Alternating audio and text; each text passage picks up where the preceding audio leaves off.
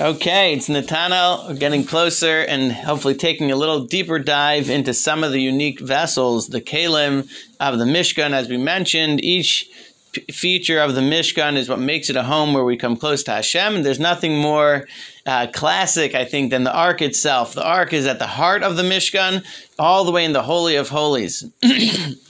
And it represents, the sages teach us, our connection to Torah. It has a little crown on it, which the sages call the crown of Torah. It's made out of gold, which teaches us the fact that just like gold can be heated up and become pliable, we need to be pliable and ready to hear what the Torah says. But at the same time, once the gold is formed, then it's as tough as could be. Once the Torah has formed us, then there's nothing that can make us bend and move away from the Torah.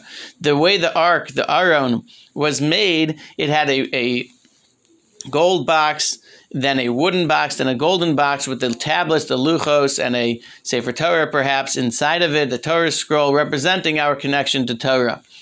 The wood inside of it, of course, wood is indicative of growth as trees grow. And so though we're pliable and we let the Torah mold us and we're strong in our direction of being committed to the Torah, we are always looking to grow more and more.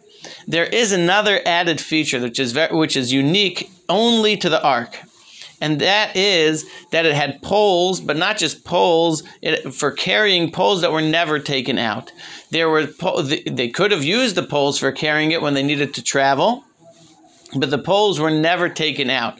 Meaning even when they were encamped, unlike other vessels that had poles that were made exclusively for when they needed to travel, but the goal was to get to its set location, the Ark had poles in it which were not taken out ever.